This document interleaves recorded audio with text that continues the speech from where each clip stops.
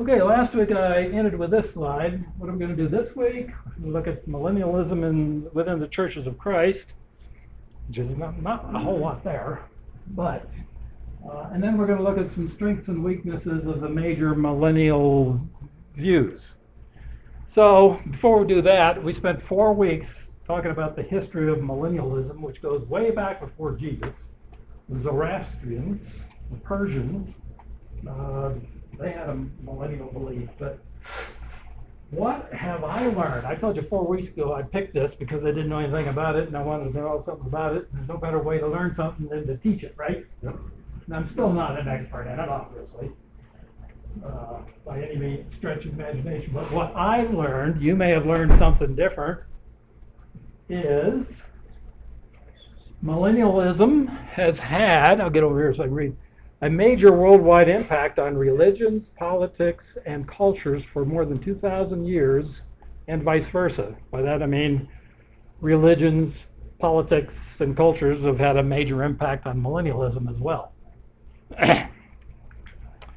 Another thing I learned was that premillennialism and postmillennialism have coexisted since the earliest church, and each succeeding the other in the aftermath of its disappointed apocalyptic hopes.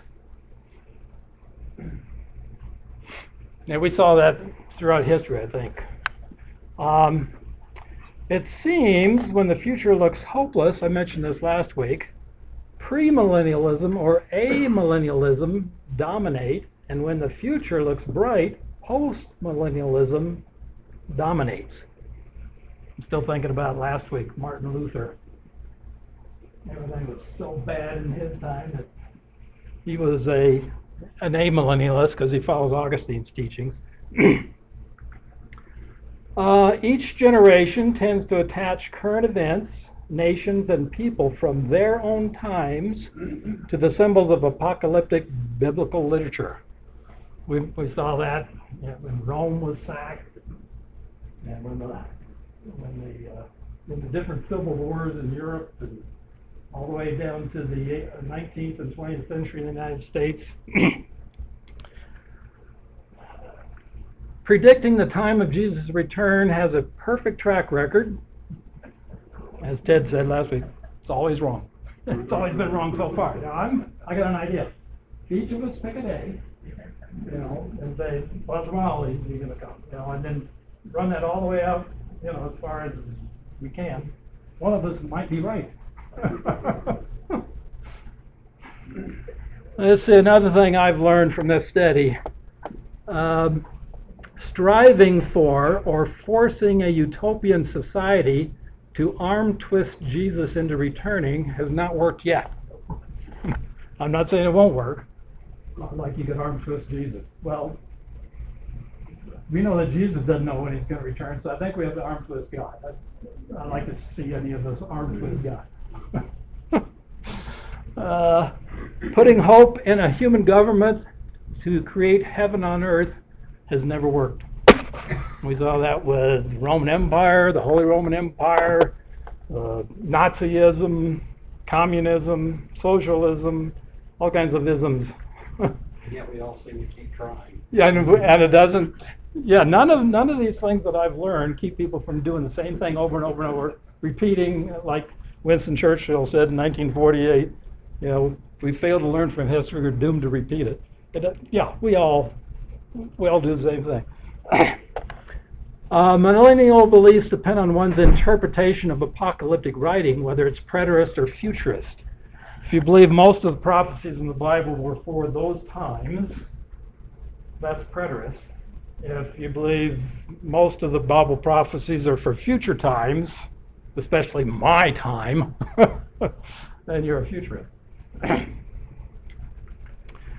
Now, this is really important, I think, as we've learned through the last 4 weeks. Sincere, honest Bible believers use the same scriptures and come up with differing points of view.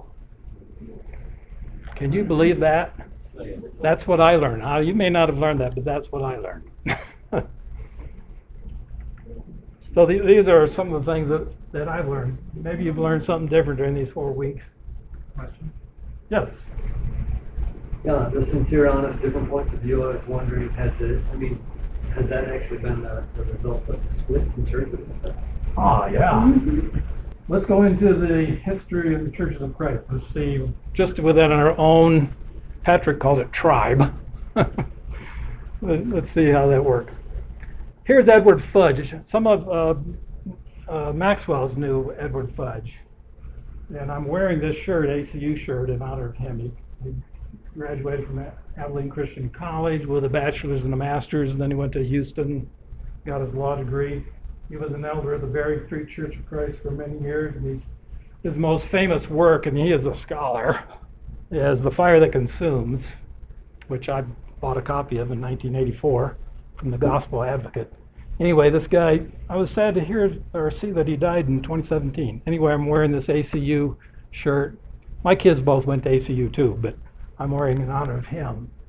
He kind of repeats my first lesson that I learned. He said, history, religious or otherwise, involves many varied factors. Among these are great men, economic conditions, and the prevailing social and political philosophies, which have a great impact on the prevailing millennial beliefs in each generation. Yes. And there's a link. Scott puts the stuff out on the church website. There's a link. You can read this whole article, which I'm summarizing in the next few slides, which is Millennialism in the Churches of Christ, or at least the history of it. Thanks, Edward. The early to mid-1800s was a time of optimism with a strong belief in the perfectibility of society, especially in the United States. Historian David E. Harrell said that before 1830, both Alexander Campbell and Barton Stone linked their religious reform efforts with the eventual spiritual and social regeneration of the world. The future of America itself was frequently conceived as fulfillment of Bible prophecy. See, everybody uses this stuff in their own time. And Walter Scott, there he is on the side there, died in 1832, a year after David Lipscomb was born. Walter Scott said that America was the first of the Messianic nations and affirmed that it would soon be followed by all others. So our early restorationist leaders were really optimistic in the early 1800s and thought the United States was the way to, I shouldn't say arm twist Jesus into coming, but it was post-millennialism. Alexander Campbell, the handsome guy on the right, looked for a utopian society, and his Millennial Harbinger was a herald of it. In the first issue he wrote, "This work shall be devoted to the destruction of sectarianism, infidelity, and anti-Christian doctrine and practice. It shall have for its object the development and introduction of that political and religious order of society called the Millennium, which will be the consummation of that ultimate amelioration, improvement, of society proposed in Christian scriptures." He was definitely a post-millennialist.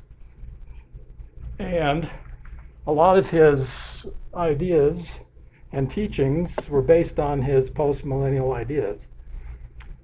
In fact, he explained them in 1841 to 1842 in 18 articles in Harbinger. I found a picture of this 1857 edition of the Millennial Harbinger.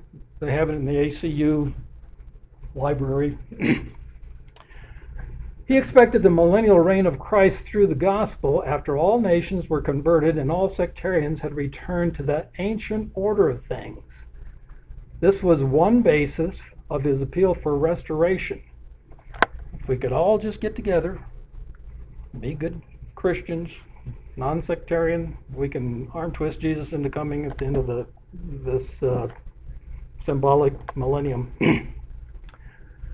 When men accepted this platform, divisions would cease. When divisions ended, the gospel would be preached by a united church.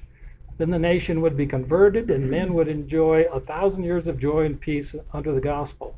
At the end of the millennium, Christ would return, the resurrection would occur, and judgment would take place for eternity. Campbell rejected a literal resurrection before the millennium and disliked setting dates for the Lord's return. Probably because he did a little study and found out they were all wrong too.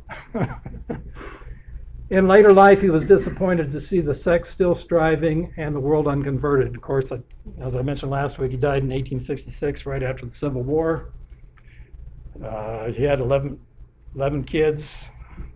9 of them died of consumption, 1 drowned. I mean, this guy had every reason to be pessimistic by the time he died. But back in the 1840s, he was really optimistic, and therefore a post-millennialist. Barton W. Stone, according to his writings in the Christian Messenger, Stone apparently began as a post-millennialist, but soon adopted premillennial views. He believed the millennium would be 365,000 years.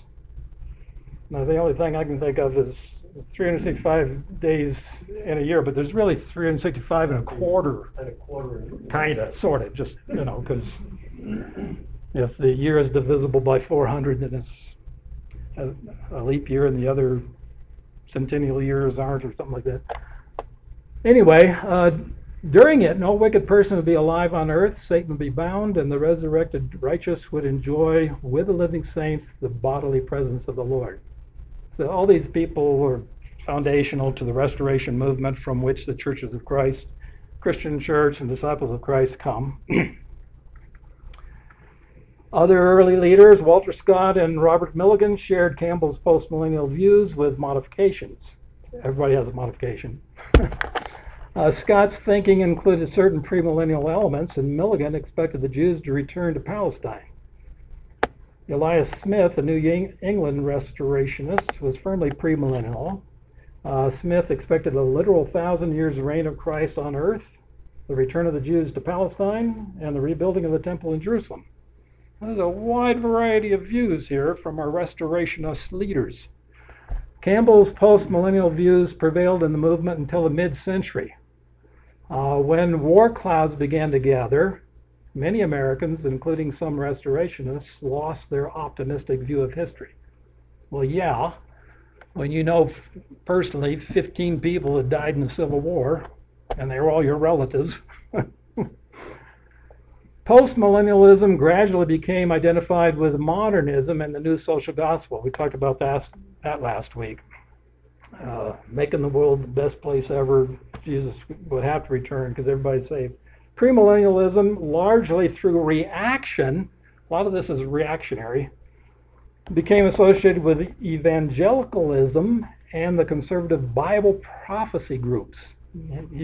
Edward Fudge put these in quotes.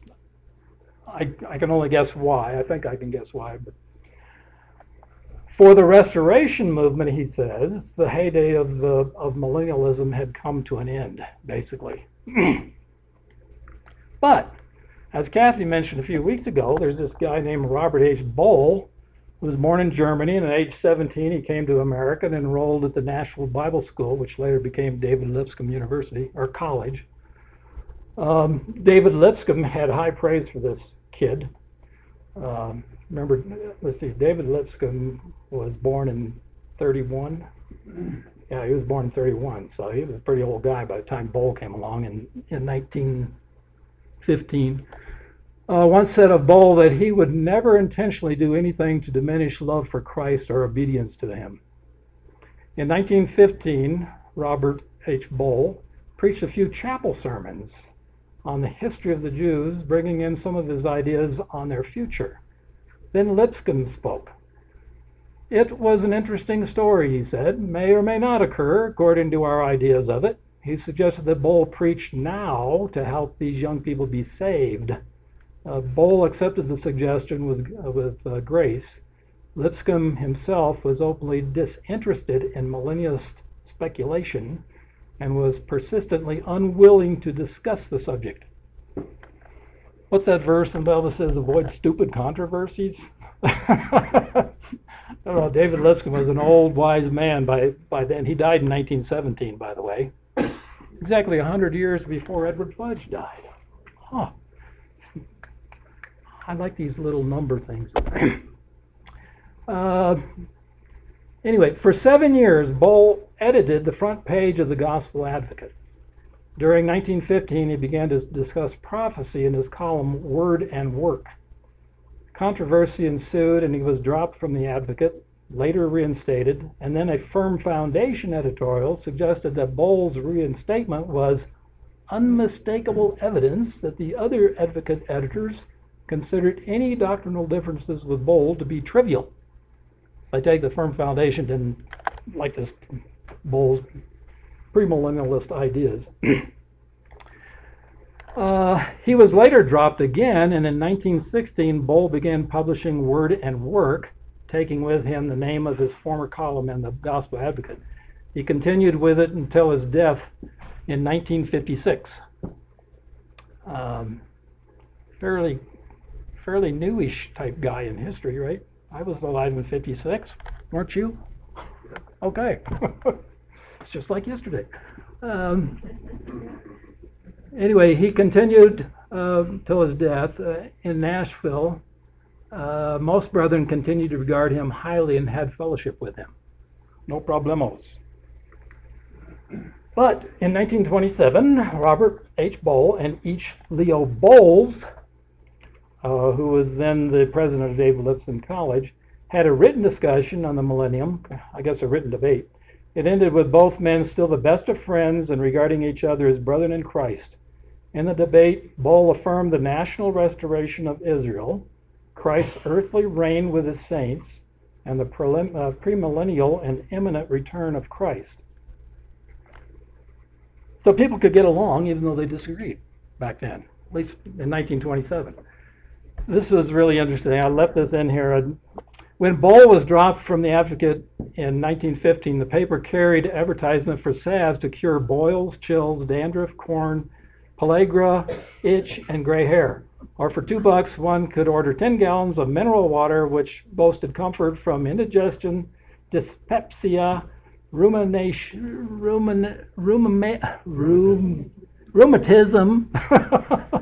biliousness, kidney trouble, or gallstones. By the 1927 debate, Advocate advertisers were selling primarily books, china, dress patterns, and laying hens. He says time marches on. Well, that was almost 100 years ago. It's kind of interesting. The Gospel Advocate, way back then, was selling that kind of stuff. When I bought Edward Fudge's book in 1984, I didn't see any of that stuff. They're mainly selling books and stuff. As positions grew more fixed in the late 1930s, brethren began to be branded as premillennialists or Bowleites, or sympathizers. By the 1940s, the issue had become a general point of fellowship with many on either side. There were firings, resignations, charges, pressures, and threats. Now, that first picture I put up on the board 4 weeks ago is my great-grandparents' grave outside of the Old Lamine Church of Christ in the backwater. It's actually Blackwater, Missouri, out in the middle of nowhere.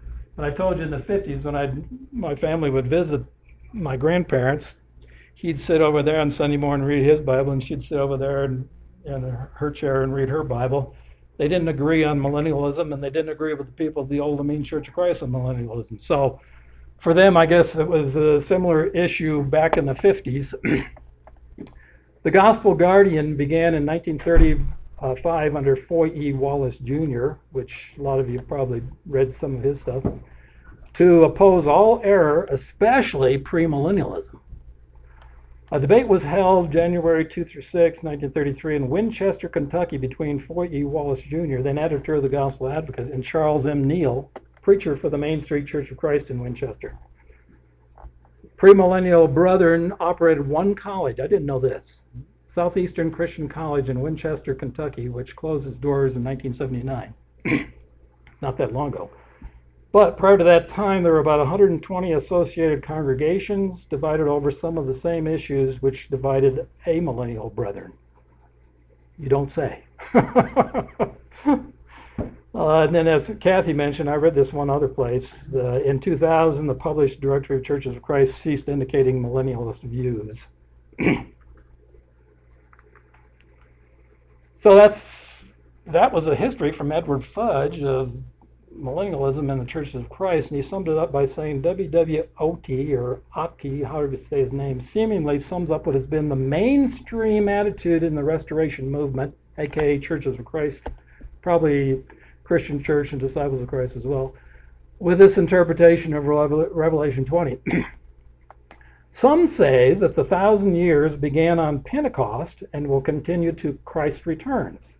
If that is true, then why stress it? How to become Christians and how to serve is easily understood. When the 1,000 years began or begins belongs to God, not to us. Others affirm that the 1,000 years is in the future. Much strife and disturbance has been caused by persistently stressing this theory. Now just suppose that this theory turns out to be right. In that case, it cannot have any bearing on our lives now. Again, that is God's side, not ours. Is it not good to know the Lord, whom we so imperfectly serve, is able to bind Satan for a time called 1,000 years? Why should we worry, argue, and cause confusion when the 1,000 years will be, and whether it is just 1,000 years or as we record time, or as a period of much greater length? All that belongs alone to God. It is ours to faithfully serve him and to leave him all matters that are not within our power to perform. I like that. I mean, after studying, and I spent tons and tons of time on this stuff, and I could spend 100 times as much. There's 100 times as much information out there. Nobody throughout history has got this figured out perfectly.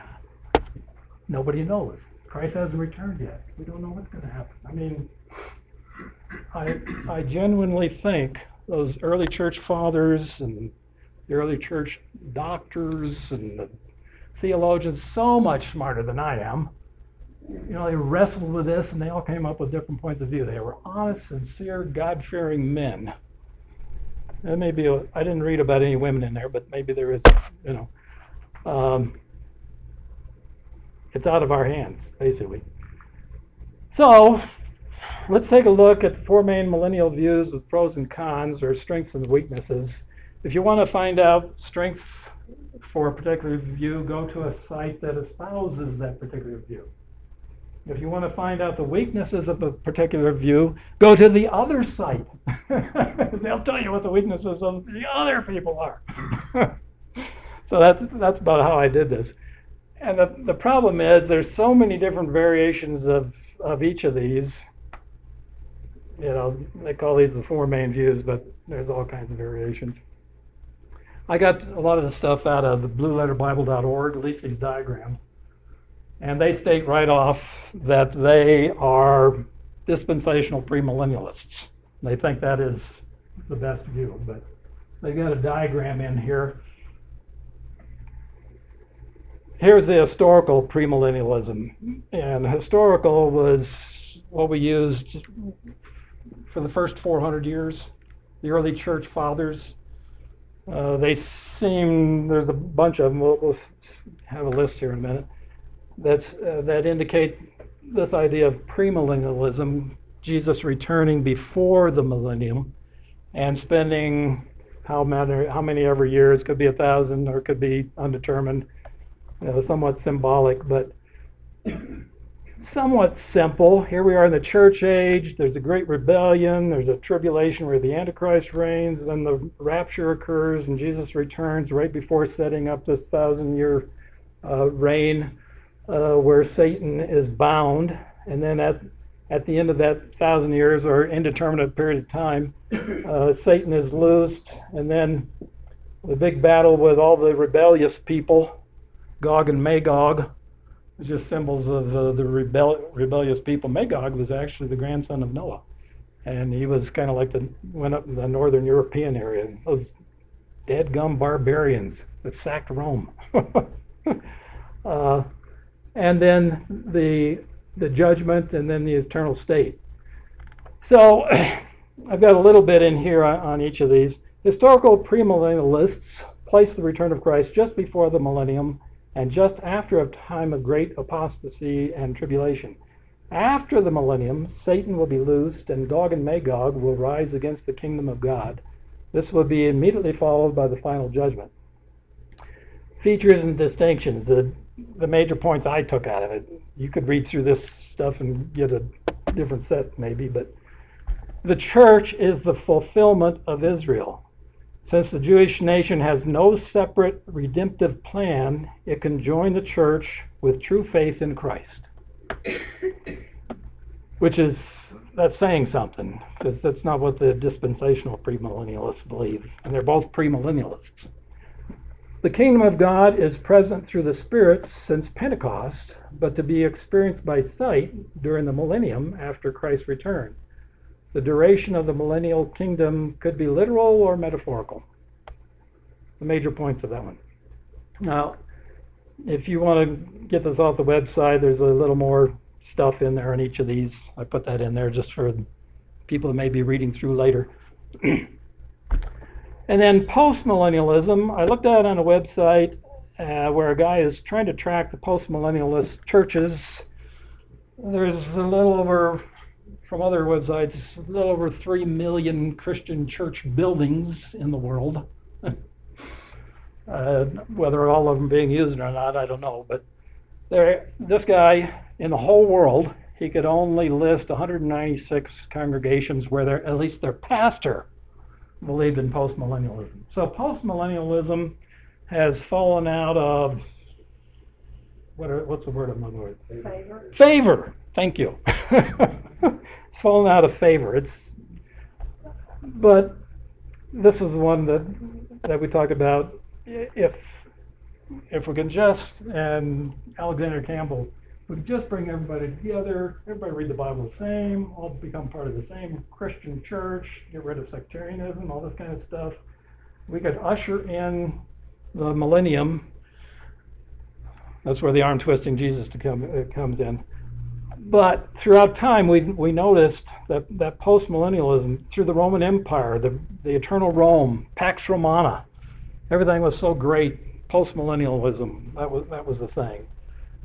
We've seen that several times, and we as humans have never been able to spread the gospel so well that we converted most of the world.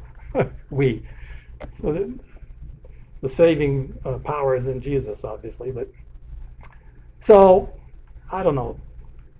That's so out of favor and so rare these days that I probably don't need to spend much time with it. But what's the features and distinctions? It says the church is the fulfillment of Israel, just as same as historical premillennialism. There isn't a separate redemptive path for the nation of Israel and another distinct separate path for Gentiles. The church is the fulfillment of Israel. The kingdom of God is a spiritual entity experienced on earth through the Christianizing effect of the gospel. Partial preterism accompanies post-millennialism, believing that the majority of the prophecies were filled in 70 AD at the destruction of the temple in Jerusalem, as opposed to future, everything down in the future, way past 70 AD. So there's a little bit more on there. We won't go into that. Now this one, dispensational premillennialism, I've mentioned a couple times, is the predominant view of Baptists and most non-denominational evangelical Christian churches today. And it was this idea of dispensation was brought up by John Nelson Darby back in the 1800s. And he was an Irish Anglican priest, and his ideas came over the United States and were fairly catching on anyway in the 1830s.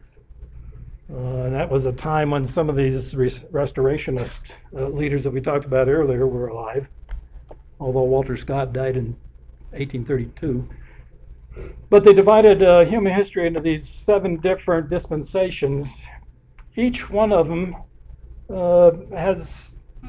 demonstrates a different way that God dealt with people. For instance, Adam and Eve. How did he deal with them? Well, they eventually failed. They sinned, and they had to die. It kicked them out of the garden. Okay, and then it was the conscience. When people were populating the earth, but God looked down and said, "Oh boy, these people are pretty bad. I think I'm going to destroy them with a flood." You know, every one of these dispensations seems to end in man fails, God brings his judgment on them. And then we're living in the dispensation of grace, which is the beginning of the church to the beginning of the millennium in Revelation 20. And then the millennial kingdom is talked about the 1,000-year reign in Revelation 24 through 6 is a separate dispensation. So there's so much stuff on this. It's so complex. This is the most complex of all of them. But there's a couple major things in here that are different than the historical premillennialism. And one of them is, you can see in that lowest box, and this was done by people that promote dispensational premillennialism. So I assume this is correct. I said, the restoration of the Jews to Palestine, conversion of a remnant of Israel, temple rebuilt, priesthood and sacrifices and cult rituals restored. This is probably the main difference, besides the dispensations and the restoration of the temple, the priesthood, the sacrifices, the rituals, as far as I can see. Anyway, this is what they say. Human history is divided into dispensations when God had different methods for dealing with mankind who failed and fell into judgment. God had two completely different plans operating in history, one for the earthly people, Israel, and the other for a heavenly people, the church. But when the Jews rejected Jesus as their Messiah, God suspended the prophetic timetable at the end of Daniel's 69th week and began building a new and heavenly people, the church. Christ will come before a period of intense tribulation to take his church, living and dead, into heaven. After this, he will return to rule from a holy city, the New Jerusalem, over the earthly nations for 1,000 years. After these 1,000 years, Satan, who was bound up during Christ's earthly reign, will be loosed to deceive the nations, gather an army of the deceived, and battle against the Lord. This battle will end in both the judgment of the wicked and Satan and the entrance into the eternal state of glory by the righteous. So in the features, this is different than the previous two. The church and Israel are two distinct identities with two individual redemptive plans. Christ will return at the end of the Great Tribulation to institute a 1,000-year rule from a holy city, the New Jerusalem. Those who come to believe in Christ during the 70th week of Daniel, including the 144,000 Jews, and survive, will go on to populate the earth during this time. Those who were, eyes are clouding over on me. Those who were raptured or raised previous to the tribulation period will reign with Christ over the millennial population. And the millennium will see the reestablishment of the temple worship and sacrifices as a remembrance of Christ's sacrifice. There's a bunch more detail, but we're skipping that. You can read it if you want to. And then the fourth view is amillennialism, which is the simplest one, as you can see by the diagram. And this is the one that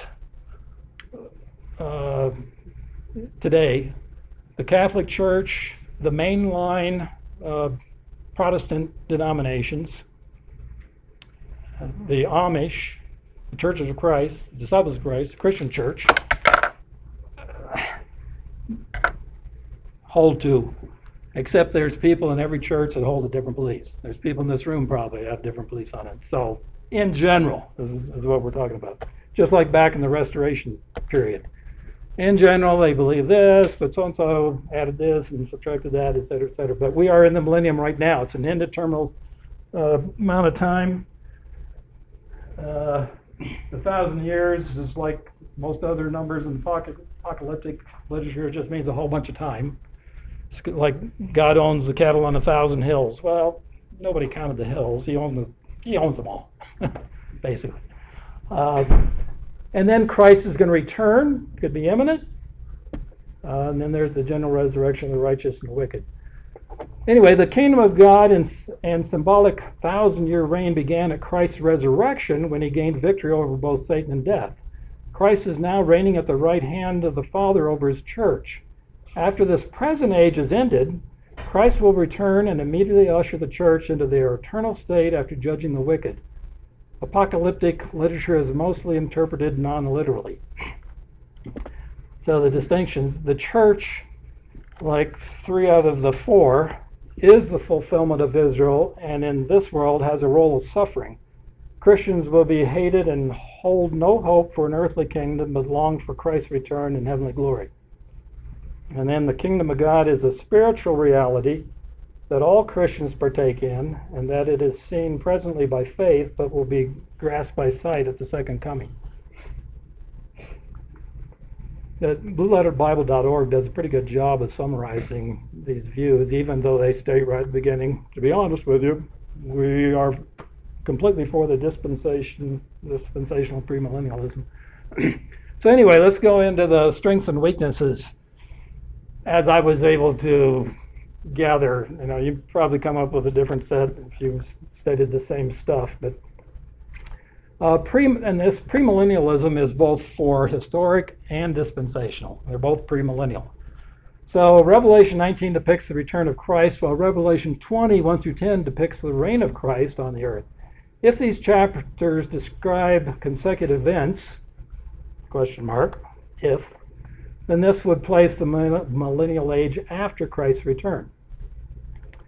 A number of church fathers, such as, and there's a big list, Barnabas, Papias, Justin Martyr, Irenaeus, Tertullian, Methodius, and Lactantius, hold this view, and some state that this was the teaching passed on to them by the eyewitnesses to the ministry of the apostles.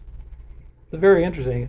And they got the quotes. I don't have time to put all those quotes in there, but you can find quotes on all these early church fathers' ideas on premillennialism. Although, and some of the research has said, and there were other views held in the early church. Isn't that always true? Like Richard Gilmore told me, you get 6 rabbis in a room, you get 8 different opinions. Some of us don't even agree with ourselves.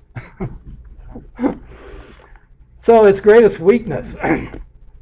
How does premillennialism square with passages like, and there's a whole list of passages, most of them you'd be familiar with, that make it clear that when Christ comes, its curtains on sin and death immediately. We are raised with immortal bodies immediately. The passage that Sharon read last week, the heavens will melt. It sounds like upon Christ's return, a lot of this stuff is immediate. So this is the major weakness that I found. Probably an amillennialist wrote this about premillennialism. And there will be a final judgment and a final resurrection with a new heavens and a new earth. So, that's a good point. If we had time to read through all those passages, a lot of that stuff, and Christ returns, all this stuff happens immediately. There's not a big gap where some of it happens over 1,000 years later. However, somebody that's really a scholar in premillennialism could probably make interesting comments or arguments against this weakness, I'm assuming. I don't know. This just has to do with dispensationalism. Its greatest strengths are it stresses a progressive revelation, how God interacts with his people throughout the different stages of redemptive history. These strengths are taken from a dispensationalist site. So, understand that. Its emphasis upon the imminent return of Christ, I like that. It's strictly literal interpretation of Bible prophecy. That's emphasized over and over on the dispensational premillennialist site. We interpret scripture literally, not like those other people who did. But then if you go to the amillennialist or postmillennialist site and see the weaknesses of dispensational premillennialism, you get just the opposite. It's based on a literal interpretation of symbolic language. So that's a weakness counter to the so-called strength. That God has distinct redemptive purposes for Israel and for the Gentiles is highly problematic in light of a text like Ephesians 2:11 through 22, where it talks about the Jews and the Gentiles and bring them together as one body.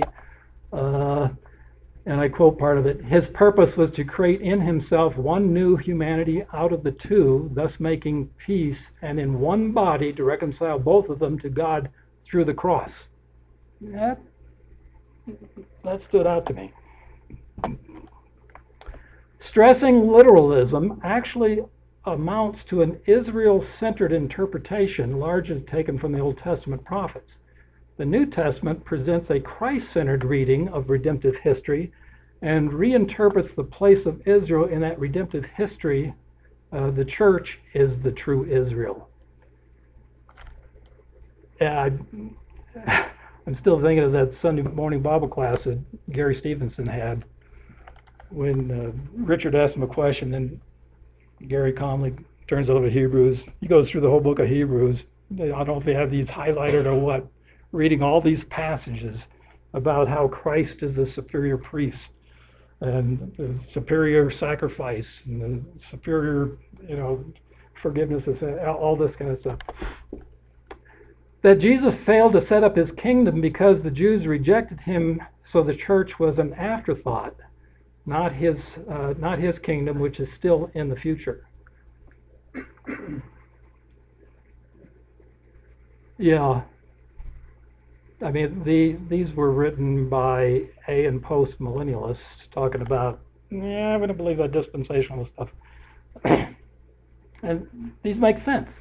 Now, somebody that's an expert in dispensational theory, like John Nelson Darby, who's long dead, maybe could explain this with some, what's the word? I look for some semblance of clarity. Yes, okay, there you go. Some semblance of clarity. Yes. Big layman's terms. Yes. Now, postmillennialism is so out of culture, nobody believes in this stuff anymore. I say nobody.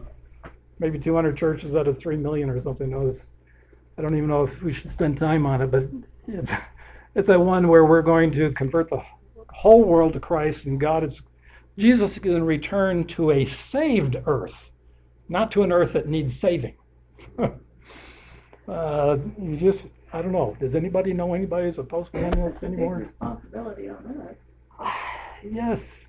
Even Alexander Campbell, at the end of his life, he just couldn't see it anymore. Anyway, it reminds me of Patrick Mead said he went over to Scotland. He was going to convert Scotland to, when he got over there after a bit of time, he found out everybody believed in Calvinism. They all said, why go to church? Why even come to listen to you? I mean, if God wants you to be saved, you're going to be saved. If he wants you lost, you're going to be lost, and there's nothing you can do about it. You don't have a choice in the matter. So Patrick packed up his bag and came home. And if he couldn't do it, wow.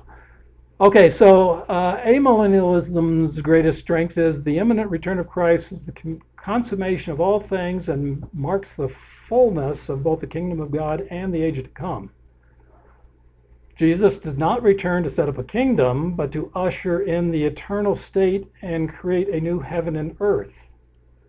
It's the dominant view of many church scholars: Origen, Augustine, Ambrose, Jerome, Martin Luther, Calvin, and many Christians today. Amillennials, I got this off a premillennialist site. Greatest weaknesses: are we currently living in the millennium? Society is disintegrating before our eyes, and the Bible says it will get worse the closer we come to the Lord's return. Is Satan really bound today? Well, the Bible says the whole world lies in the power of the evil one. Is the church really reigning with Christ over the nations? Try telling that to the persecuted and suffering Christians all over the world. This guy that wrote this was a little snarky, I think. Does God have no purpose left for the Jews? After 2,000 years of dispersion all over the world, they are being regathered to Israel in what Jeremiah calls a miracle greater than the deliverance from Egyptian captivity. Well, I mean, I can give an argument against that one. I mean, when did Jeremiah live? 630 to 580. When did Judah get taken off into captivity? It was 2 or 3 times, but it started like 609 and went to 586. So he probably wrote this before Judah was taken back. So they can easily be talking about the return of the Jews from Babylon when they came back and rebuilt the temple, etc. So, but honest Bible-believing scholars can probably go through the strengths and weaknesses of all of these if they're experts in their own view and give some semblance of clarity to a lot of these arguments. So, well, I know. Mike. So in regards to the Jews returning to Palestine, where does 1948 fit into it? Yeah, well, I didn't read 1948 in the Bible anywhere, but... No, but it really happened. Well, yes. They were dispersed and they actually returned. Oh, yes, but Israel. was Jeremiah talking about 1948, or was he talking about 530 something? When 70 years, so that would Yeah, be... Cyrus put up the that would edict, be- okay, you guys can go home and rebuild the temple and all that kind of stuff. So, Well, I believe prophecies can have multiple. well, they could. And there again, it depends on whether you're a preterist or a futurist. You believe most Bible prophecy was culminated in 870 AD, or you think not, and it's still yet to be fulfilled. So, that affects your view a lot. My conclusion